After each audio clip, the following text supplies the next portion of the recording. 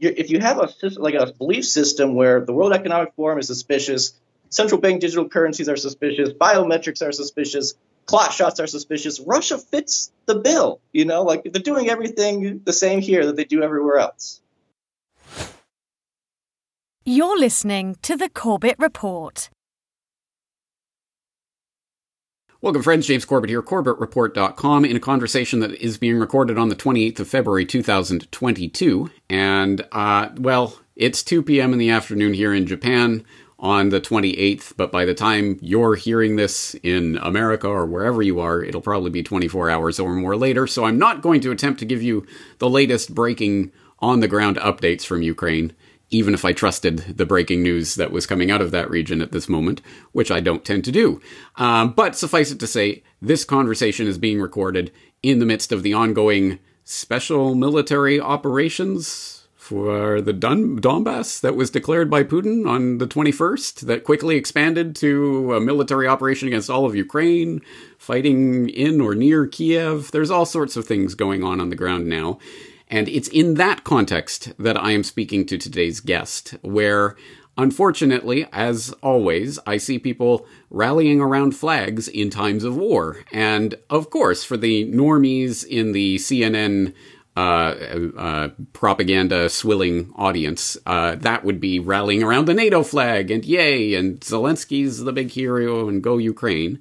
Unfortunately, in the independent media, that means rallying around the Russian flag, because if NATO's the bad guys, Putin must be the good guys. That is binary thinking I reject completely, and I say that advisedly with 15 years plus of research into what is going on the geopolitical stage. But don't take my word for it. Today we're going to talk to someone who has a much more closer relation and understanding of these issues, namely Riley Waggaman, aka Edward Slavsquat, who is at the Edward Slavsquat Substack. Of course, I'll link that up in the show notes.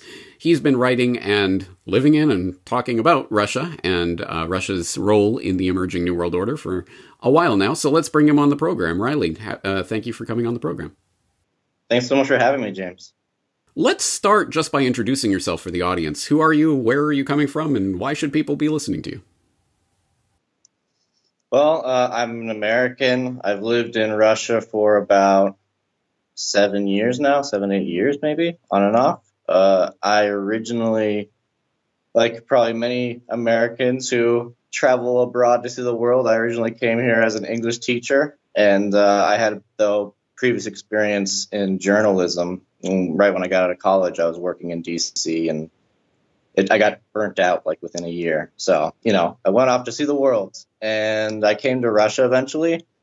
And then I arrived, ironically, right when Maidan happened, basically at the very beginning of it. So I came at the beginning of the Ukraine crisis, and it was around this time I realized, well, maybe I shouldn't be teaching English. Maybe I should start writing, because Russia's now back in the center stage of the geopolitical arena, and it just seemed like a timely thing to do. And so I came to Moscow, and I started working for different publications, Russia Insider, also Press TV, which is Iran's state channel, as a correspondent in Moscow. And I eventually ended up at RT, where I worked as a senior editor, as they call me, but really I was just a pleb writer for about 4 years. And in June of last year, September of last year, I quit my job at RT and went solo with Substack. So you were right there in the heart of the Russian disinformation system. You were the Russian bot we were all warned about, and now you're coming out the other side. Interesting. Quite a journey. Yeah, I'm the Russian bot. Good to meet you. All right. Well, let's get into some of the work then. Let's just start right at the end. We'll start at one of your latest posts up on your Substack. War begins, but why? where you start by saying, Putin has announced a special military operation to denazify Ukraine, and you start asking the question, well, it would be very strange for Russia to use military force to denazify Ukraine if the above statements were not true, talking about Russian government supporting its troops from the Great Patriotic War, and the Russian government abhorring human experimentation and other vile crimes associated with the Nazi regime.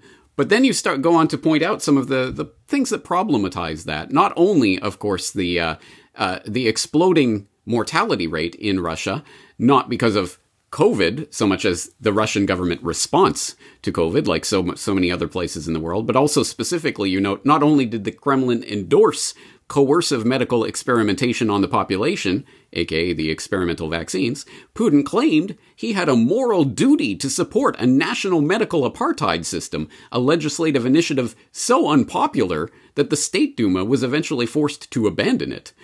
Tell us a little bit about that side of the story, which I guarantee you are not hearing in a lot of the independent media right now. Yeah, so, if we want to talk about, should we start with vaccines really briefly? Or let's start there, yes. Okay. Yeah, so it's really fascinating how Sputnik V gets this sort of free pass, I would say, in alternative media. People either don't talk about it, or in some cases they even claim that it's some sort of big pharma, serum that stops the depop agenda, Guys, the reality is that Sputnik V is maybe one of the sketchiest vaccines out there. The reason for that is not necessarily, for one thing, there's almost no real data on it because the Russian government doesn't even have a VAERS system, right? So at least in the United States, you have some way of gauging how deadly are these clot shots. In Russia, not only do they not have any sort of system for that, the Russian Ministry of Health has said that they can't release data on how many vaccinated Russians have died because it would discourage vaccination. Then a State Duma, so someone in the Russian legislature, requested the government to release the most recent Sputnik V clinical trial data. And they said they couldn't do it because it's classified trade secret. It's a classified trade secret to release trial data on Sputnik V. Anyway, we could even talk about Sputnik V for hours, but the point is that this is like all the rest of the shots is an experimental genetic injection that has not been proven safe, has not been proven effective, and Russia has adopted coercive policies that have basically forced Russians to choose between their livelihoods and getting this shot. Not even just with tie into employment, but if you want to go to university, there's a tragic story of a young Russian woman, 18 years old, 19 years old, who died after getting Sputnik V. She got it because she wanted to go to university. So it's the same story in Russia like it is everywhere else. And honestly, it's so fascinating to me, living in Russia and seeing this. You have, so many of these alternative media outlets saying that they're, they love Russia, they're pro-Russia, blah, blah, blah. And they won't even discuss that the same crimes that are happening everywhere else in the world are happening in Russia.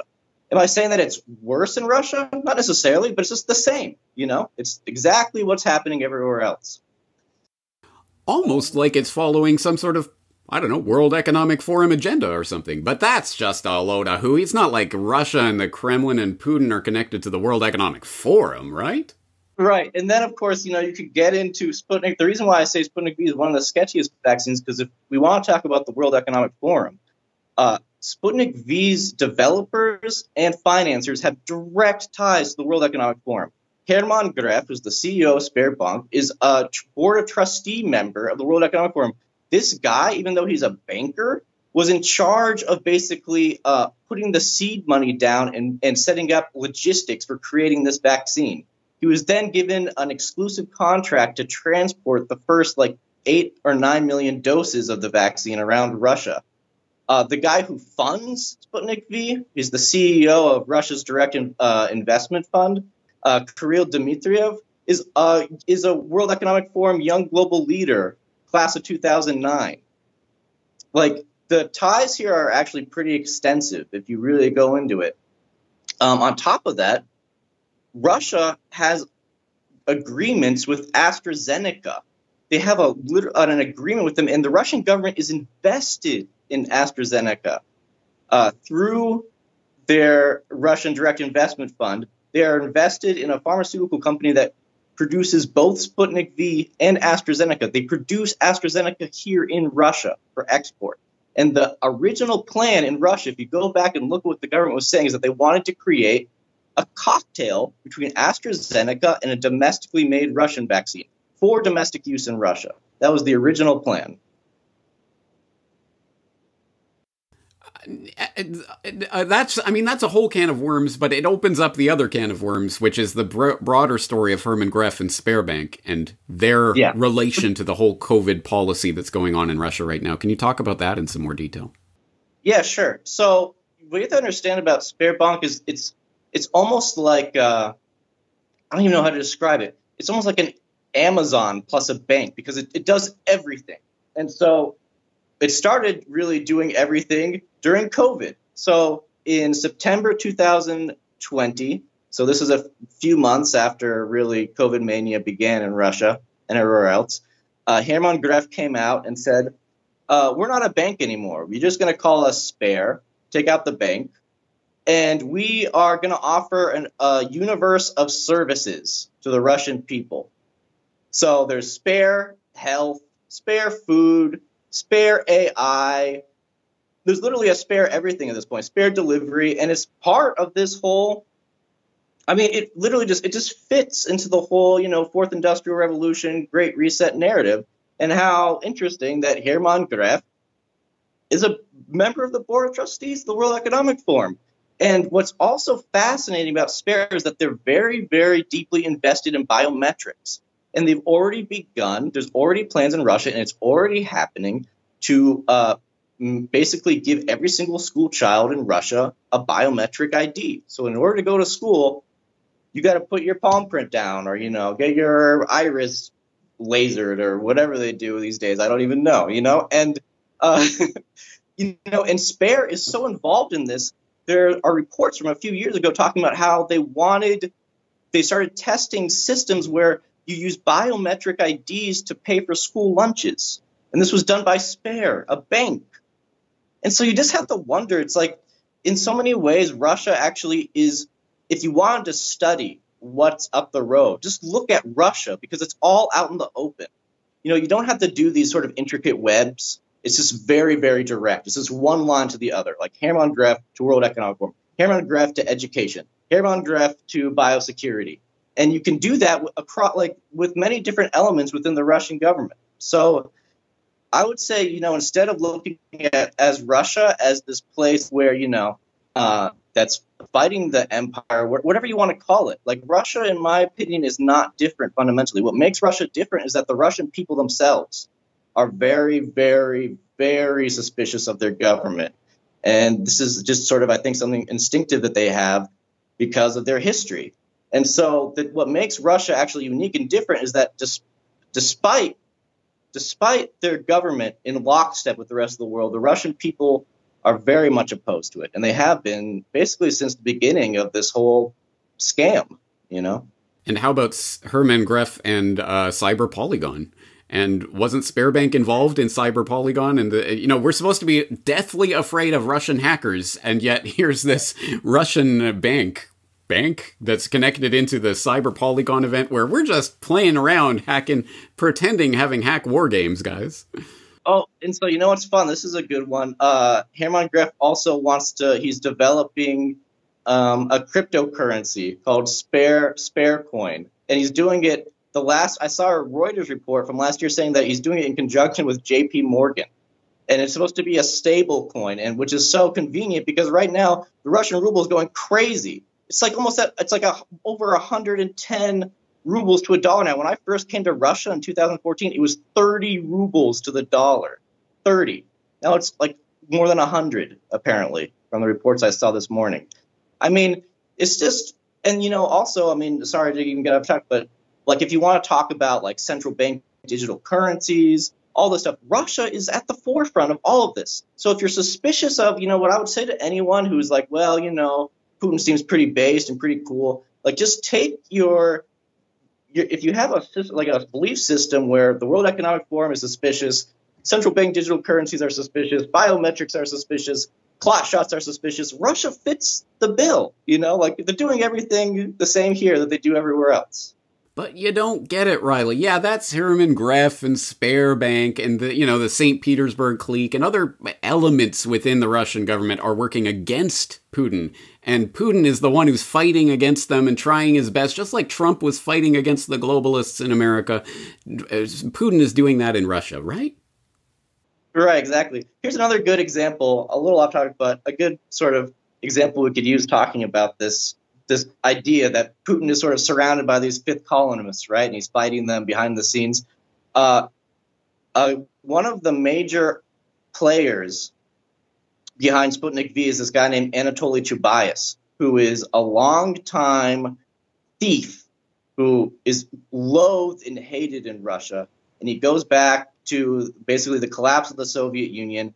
He was involved in privatization schemes, mass thievery. He's basically like your arch oligarch in Russia. This guy was put in charge of a company called Rusnano, which was supposed to develop nanotechnologies, including nano vaccines. Like, how interesting, in 2008. And the first thing he did was he partnered with the Gamaleya Center, which is the institute that allegedly developed Sputnik V. And he partnered with their director, Alexander Ginsburg, who was like, we could talk about that guy for hours. Anyway, Chubais runs this company, Rusnano, into the ground. They're practically bankrupt now. And you know what happens? Instead of this guy going to prison for screwing up a state-owned corporation, he gets appointed Putin's special representative for sustainability.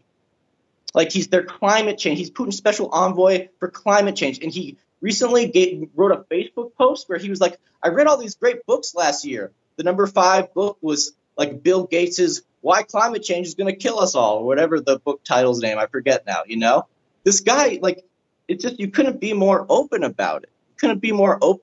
And this is the thing, too, a lot of people be like, well, Russia's not on board with the climate change agenda. Like, they'll never do it. In my opinion, it doesn't even matter. The point is that it's just another scam to fleece Russians, And so it's very, very telling that Chubais is the guy leading the way for this in Russia, because it tells that Russians are just going to get scammed like everyone else. And it's Chubais at the lead, and he was appointed by Putin to be his special climate change representative.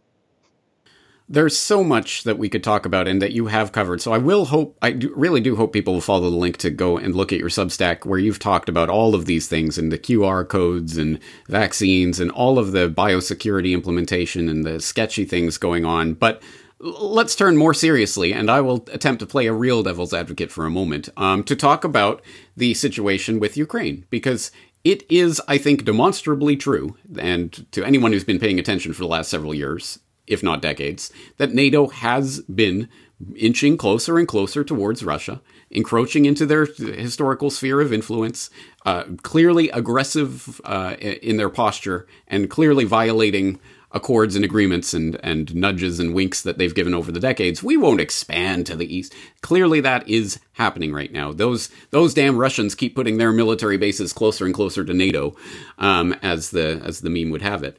So there is, I think, I would assume, a genuine concern on the part of the Russian citizenry, let alone the government, of an encroaching threat from the NATO forces. And I think that is coming to a head in Ukraine. And we have the situation in the Donbass with the Russian-speaking people who consider themselves at least pro-Russian, if not Russian ethnically, who are being clearly slaughtered in demonstrable ways. So this is a response to that aggression. How would you frame this, or how would you talk about this in a way that it doesn't simplify down to NATO good, Putin bad, or NATO bad, Putin good? Right.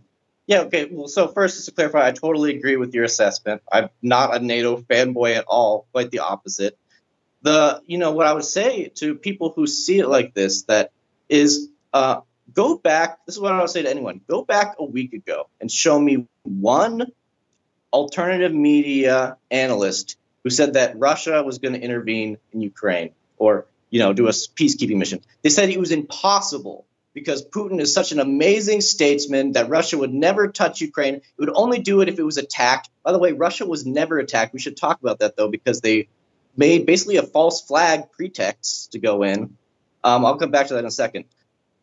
Russia, we went within a week from that will never happen to Russia had no other choice. Just go back and look at it's all there. And a lot of the analysts were now saying this is an amazing 5D chess move by Putin. A week ago, we're saying this was impossible, that this was madness, that anyone who thought this was a CIA shill. So I don't buy the idea that people genuinely believe that this was like the best thing to do if you were concerned about security. The reason for that is what comes next? What comes next after that? So, actually right now, Zelensky allegedly, or Zelensky's reps are meeting with Russia, I believe, like on the Belarus-Ukraine border. That's happening, I think, right now or soon. So who knows what happened? Maybe they're going to sign a peace agreement right now as we're talking. The point, though, is you have not made Russia more safe. You have given NATO a free check.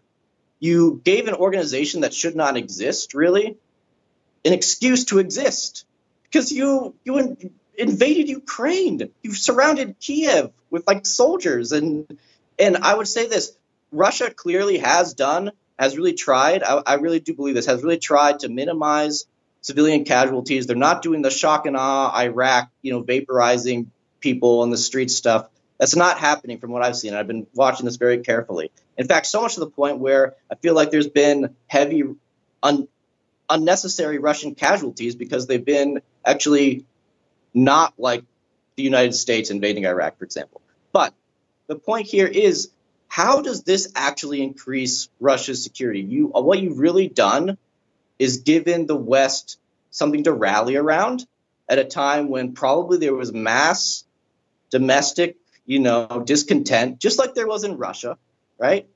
So now you have a situation where you haven't really fundamentally made yourself more secure. You've just given your enemies, the other side, a reason to double down. Like, look, we were right. Putin is a maniac. Putin is, the new Hitler. Nothing has really fundamentally changed here. It's just, we've just escalated this old meme, this old NATO-Russia meme, So I don't see, no one has explained to me how this actually makes Russia more secure. On the contrary, I think that it's actually going to aggravate, unfortunately, what is a NATO encroachment, undoubtedly. But how does this fix it? How does this make it better? By the way, on the pretext things, I really want to touch on this really briefly. This was talked about again and again and again, that Russia would never invade, would never go in unless it was attacked. Russia was never attacked. You know what they did? The FSB, Russia's secret services, they made up all these ridiculous stories. Like an FSB checkpoint on the Ukraine-Russia border was like blown up by, was like shelled by our Ukrainian artillery. There's a video of it. It looks like a shack in the middle of the woods. And if you go on like Russian internet forums, everyone's like, this is embarrassing. This is such an obvious pretext. They had another one where they claimed that a Ukrainian shell landed in Russian territory in Rostov. It's literally like a pothole from like a tractor. And they put, yellow tape around it, like it was some sort of 9/11 crime scene. I mean, it's just they made up all these ridiculous stories that they pumped into Russian media around the clock on Russian state TV to show that Russia is defending itself. It's the Nazis in Ukraine who attacked us. And by the way, there are neo-Nazis elements in Ukraine, and I've reported about it before in the past. It's a reality. But no one was talking about invading Ukraine to denazify it a week ago. So why are people talking about it now? And like I mentioned, and you mentioned before, my argument is if you want to start denazifying things, why is Russia conducting Nazi-like experiments on its own people? Like denazify your own health bureaucracy or whatever, or Herman Gref, or all these other creeps before you invade another country to do it. So for me, it's just very. I guess we'll see. We'll see what happens. But I'm not. If people want to talk about Ukraine as this act of benevolence and denazification and goodness versus evil, I think that's a bad way to look at it. You know, you make an extremely important point there that I want to underline, which is essentially, yes, okay, denazification. But what does that mean? Because what ideology are you yourself promoting in your own country? And as you have pointed out, yeah, if you're doing the things that define Nazism, then what does that make you? In fact, actually, as you start a recent editorial, War Won't Stop Russia's COVID Clown Show, you know, by now you're probably aware that the leaders of Donetsk and Lugansk republics called for an evacuation of women and children to Russia. Evacuees who make the trip to Rostov will receive 10,000 rubles, $130, from their generous Russian hosts. But that's not all they receive. More than 2 million rapid tests for testing Donbass refugees for COVID-19 will go to the Rostov region. And of course, if necessary, vaccination will be organized for refugees. Oh, how loving and wonderful. So yeah, there is that underlying and undergirding this whole issue. But I also want to get to the point of the Russian people, as you say, are perhaps instinctually, at this point, distrustful of their government and suspicious of what's really going on. What has been the reaction in the last few days? So, you know, you're going to get a wide variety of views. What I find really interesting, just as an observation, is that in Russia you had sort of, I would say, conservative elements within the country who were very, very strongly anti-vax. And I think that they were growing momentum. Even like the communists, for example, were quite vocal against compulsory vaccination, QR codes, everything. These guys, a lot of them, I wouldn't say all, are very, very pro-war. They think that this is great. They think that we're denazifying Ukraine. Enough is enough. Washington went too far. At the same time, you have these liberal elements in Russia who were like super pro-vax, couldn't wait to get the clot shot, you know, wear their masks everywhere. And they're super, super anti-war now. But neither side really makes sense because, for example, 2 weeks ago, you'd have like these conservative Telegram channels being like, the Russian government's trying to kill my kid with this experimental vaccine. And I'm like, yes, let's go, like send our sons into battle for like freedom, you know? And then you have these liberals who are like, just give me all the genetic juice you have, yum, yum, yum. And then they're like, oh no, the government cannot be trusted. They're like lying to us. And it just shows like human nature. And that's, you know, that's what I really want to say more than anything is, the more time I spend in Russia, it's not even about Putin for me or politics or Hermann Gref. It's like a Tolstoy novel. You just get the full range of human absurdity. And, you know, more than ever now, I just feel almost apolitical. You know, it's just like we're just surrounded by madness and absurdity.